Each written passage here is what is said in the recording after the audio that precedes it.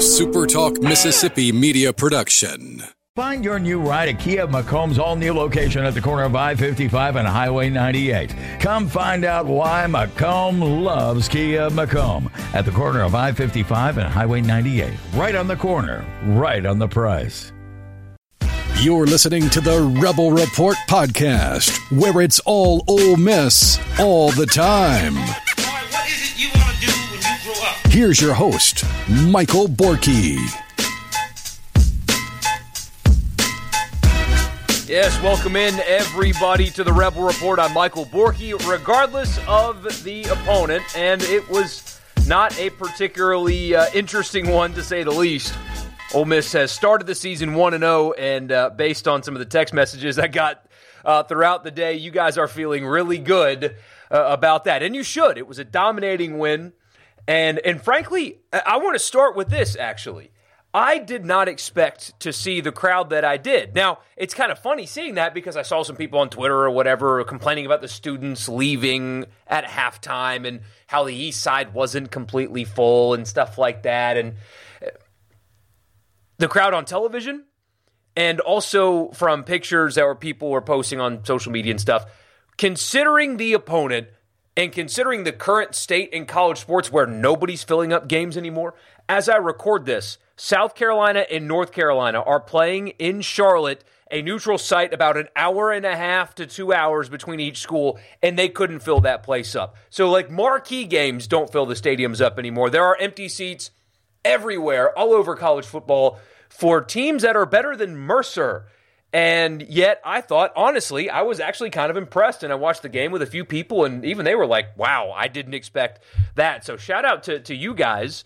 I didn't see one way or the other if Lane Kiffin called fans out after the game. I highly doubt it because, frankly, I thought crowd looked good. And I really expect in a couple of weeks for the next home game, the Georgia Tech game, to be a really nice environment. Georgia Tech, although they ended up losing, were impressive.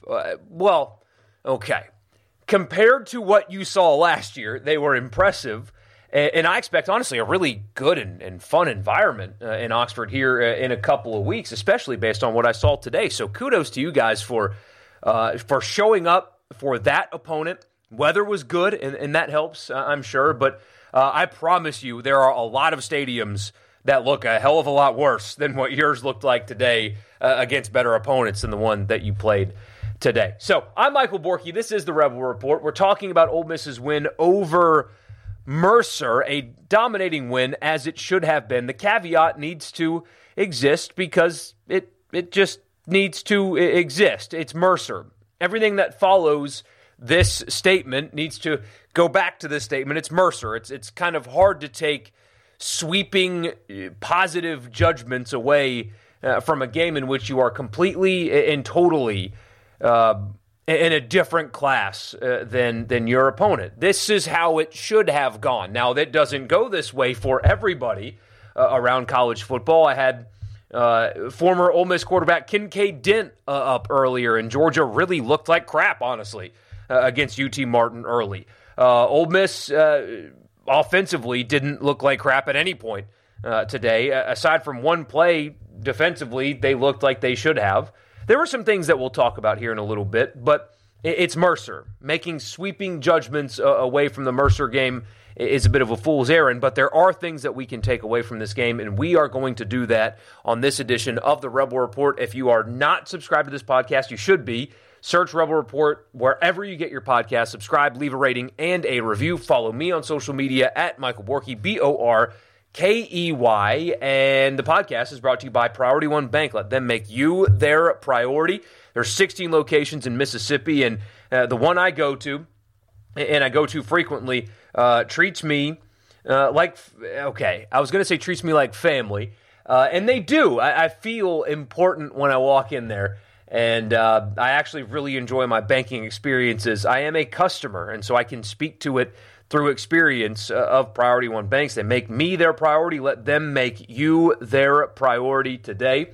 And the podcast is also brought to you by Advantage Business Systems. Check them out online, absms.com. If your business is located anywhere inside of the state of Mississippi, and I mean anywhere, inside of the state of Mississippi, and you are in the market for office technology, anything from copiers and printers and mail machines to cloud storage, data security, IT projects, phone systems, whatever it is, if it's technology, if it's in the office and your Mississippi business needs it, absms.com, and tell them I sent you.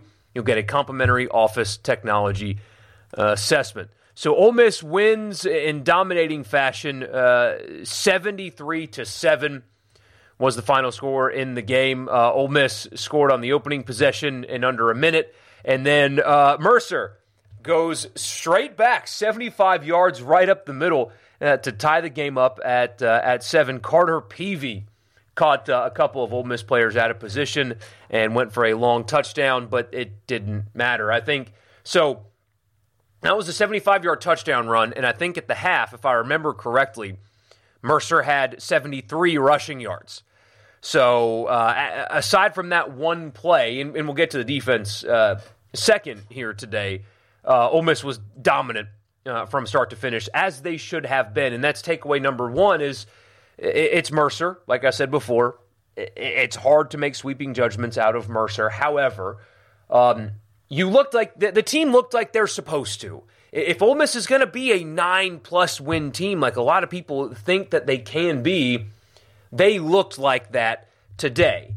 We will get better ideas of really how good they are coming up next week and the week after, and of course when they're in Tuscaloosa, and it starts getting much more real after this, but that is what you were supposed to look like against Mercer today, and they did.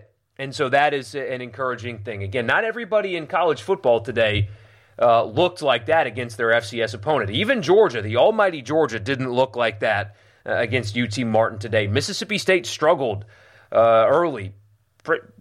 They were uninspiring early against CeeLa, and then they ended up, running away with it. Talent and depth and the imbalance took over. But other people didn't look like Ole Miss did today, and that is obviously important. The big story, of course, is quarterbacks.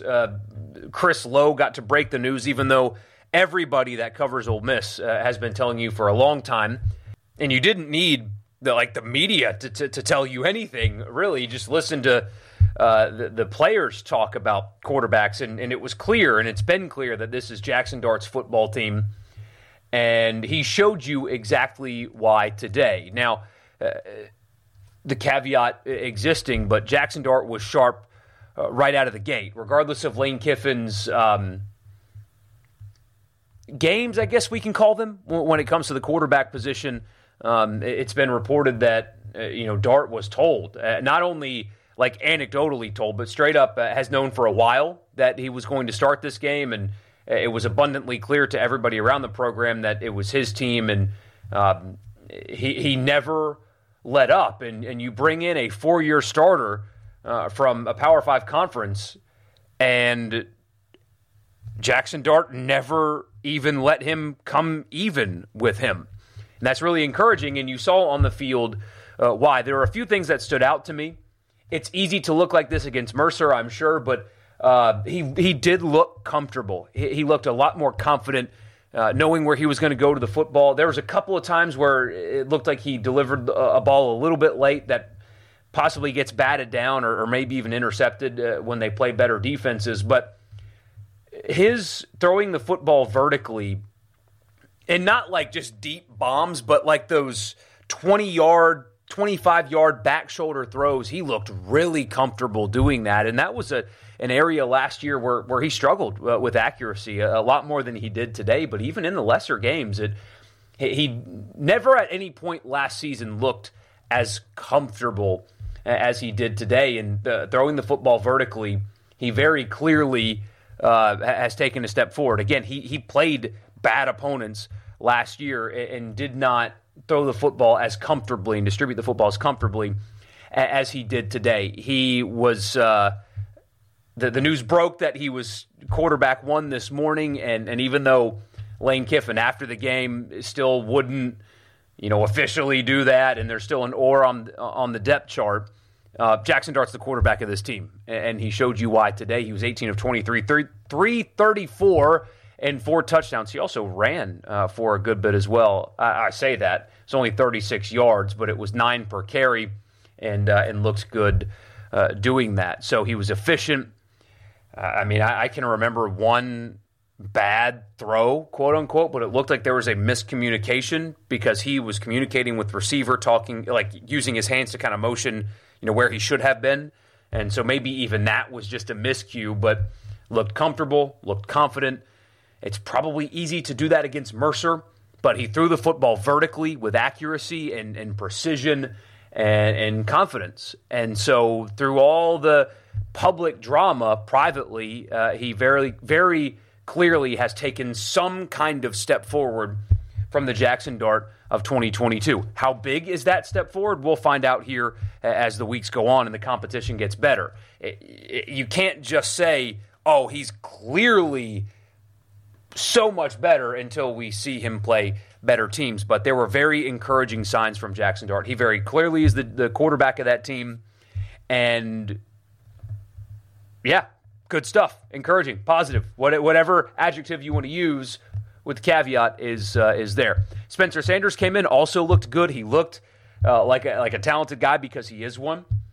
Fewer snaps, so it's not really fair to him. But it looked like the offense was a little less fluid with him in the game. And again, that's anecdotal. It's very few snaps. What I did see today, or at least what I think I saw today, is that if Jackson Dart were to get hurt,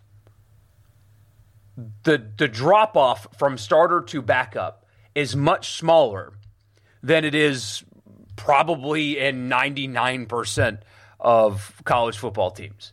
Again, it's Mercer. Jackson Dart took a lot more snaps when the game was kind of engaged. I thought Dart looked more sharp than Sanders, but Sanders threw a really nice deep ball there. He also looked comfortable throwing the football. We know that he's athletic as well.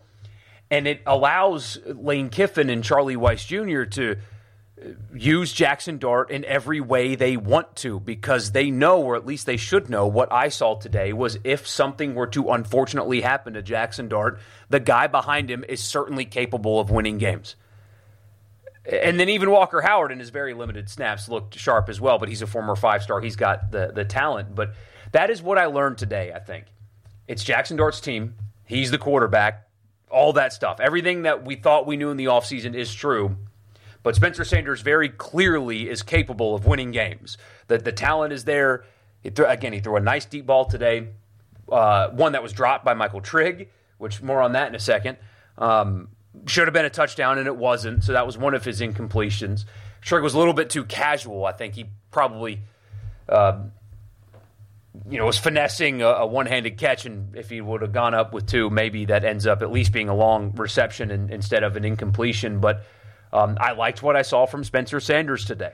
Again, not as sharp, but still sharp and still capable, and very much a guy that has started 41 games in his college career for sure. Him being quarterback 2 is extremely valuable because you can run Jackson Dart, you can use the entire offense without fear of a drop-off when you have to throw in the backup. So, again, it's Mercer, but very encouraging day from your quarterbacks. All three of them, very encouraging day. Starter took control. Backup looks very capable of winning. And your quarterback of the future also showed you why people are excited about him being the quarterback of the future.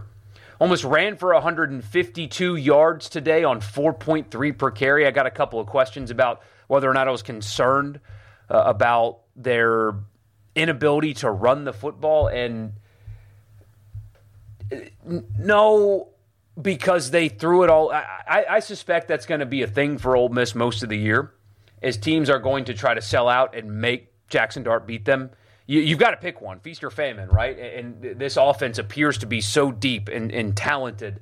There was a point late in the game where Ole Miss had their third-teamers in, and a 5-star quarterback threw a pass over the middle to a 5-star tight end, and then the next play handed it off to a guy that ran for 500 yards on 5.7 per carry in the Pac-12 last year. So the depth is there. They're going to be able to run the football. They always run the football under Lane Kiffin. It is just something that they do. They scheme it well. It is something that you make a note of, though, that they didn't. they weren't dominating while running the football. Is that something that's a concern moving forward? We will have to see. But Judkins and Bentley averaged 4.5 per. Judkins 4.6, Bentley 4.5 per carry. So not as bad as maybe as it looked on the stat sheet, that just the volume of carries weren't there. But that is something to make a note of. They threw for 524 yards, so maybe it was Mercer selling out, stopping the run, and daring the quarterbacks to beat them and just living with that. I don't know. Something to keep an eye on. Not concerned yet, but it is something to remember. Wide receivers, Trey Harris, 4 touchdown receptions, broke an Ole Miss record on his 6 receptions. Everybody this offseason was talking about Aiden Williams, and understandably so. He's a super talented kid. Lane Kiffin brags on him all the time. But in that hype got lost. Trey Harris and Jordan Watkins got lost. Those guys are accomplished college football players. Trey Harris showed you that he has serious NFL potential, and Jordan Watkins just so reliable. Harris on those 6 catches, 4 of which went for touchdowns, 133 yards. Watkins had also 6 catches, 111 yards. Because they are so experienced, it's not like this is brand new and, they lit up Mercer, but we'll see. We know Jordan Watkins can produce in the SEC. We know Trey Harris can produce at least at the Division I level. The audition was a very, very good one, and they both reminded people not to forget about them. I know you're excited about Aiden Williams, but do not forget about those two, and they looked really good in their debut. Kyron Heath caught a handful of passes, played a lot of slot today, which I thought was interesting. In Caden Priestcorn's absence, the expectation still is to get him back by the Alabama game. Hopefully the recovery goes well so he can be there for that. Michael Trigg played today, caught a handful of passes, and for whatever it's worth, looked engaged. He was playing late in the game. He was served, the first half suspension. But he was engaged, and he was into it late in a ball game that was really in doubt. So you hope that is a sign moving forward that maybe they've got his attention now. And maybe he will put that talent that is evident and actually channel that and become what he absolutely can be, especially now that Hudson Wolf is apparently injured again. Seeing him back on the field was awesome. He had a really impressive catch as well, and then came down on his shoulder and apparently injured it again. I don't know the status of that. It didn't look particularly good, but that's all I've got, is that it didn't look good. And if it's something long-term, I just absolutely hate it for that kid. Finally getting back on the field, working his way back, catching a really nice pass and getting hurt on that is just really, really unfortunate. Otherwise, not much really that can be taken away. Ole Miss played a lot of people on both offense and defense today. Played a lot of guys on the offensive line as well, which I thought was interesting.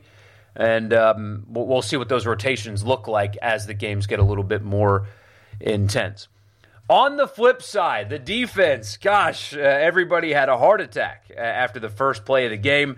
Very clearly, guys out of position on that long run. That's something that can be correctable if they're able to. That's a very dumb statement. It's correctable if they're able to. Well, no crap, Michael. But point is, it was a blown assignment early, and then after that, they did kind of settle in. I got a message asking, if fans should be concerned. It was from a person that was like, hey, am I dumb for worrying about the defense not looking great?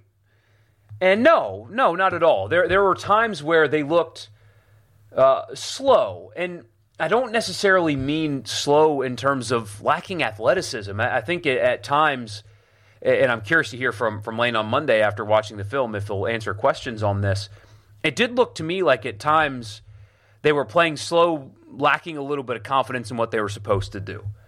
And, maybe that's me seeking something that's not actually there. Maybe I don't know what I'm looking at, and maybe they just have a bunch of slow players on defense. But some of what happened today came from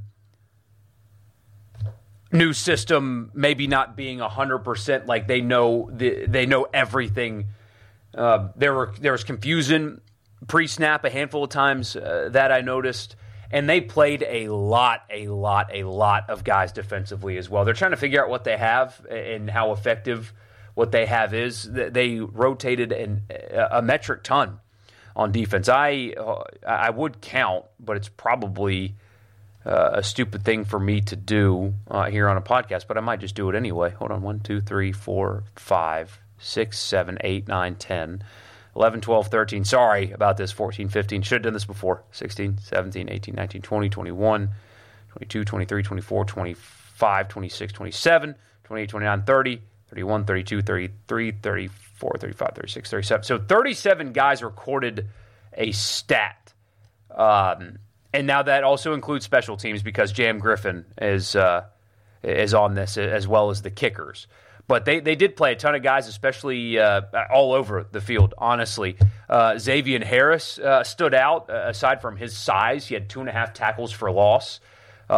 Centarian Perkins played a lot, had 9 tackles, led the team in tackles today, including a sack as well and a pass breakup.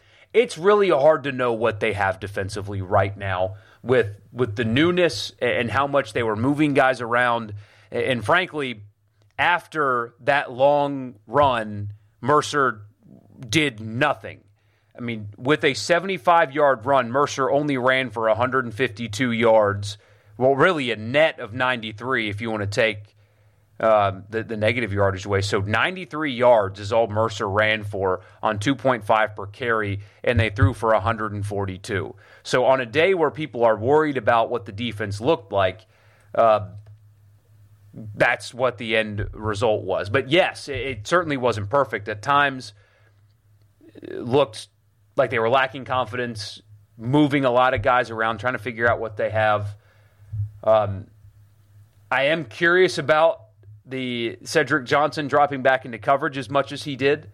I would like to just kind of see him get after the quarterback, but I'm sure Pete Golding would laugh at that assessment and tell me how crazy I am for thinking that and explain why they do that. But still, that stood out to me was Cedric Johnson dropping back into coverage a handful of times today. But kind of what I expected.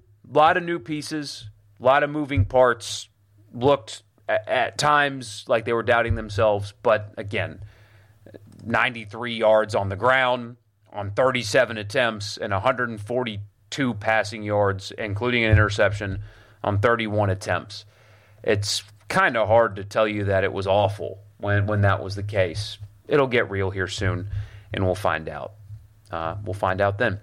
Thank you guys so much for tuning in. Oh, I forgot to talk about Michael Trigg. Other than the handful of catches, hopefully he seizes the opportunity. But there have been rumors flying about losing a jersey number and suspension and getting kicked off the team and all that. If Hudson Wolf is hurt long-term, they need Michael Trigg to step up and play. That simple. They need him.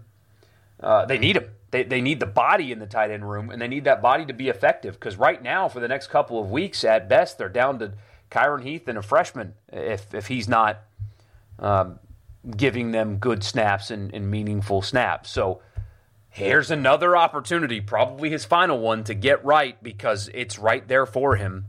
He's talented. Can he figure it out and be an impactful player on this team? They want to use the tight end.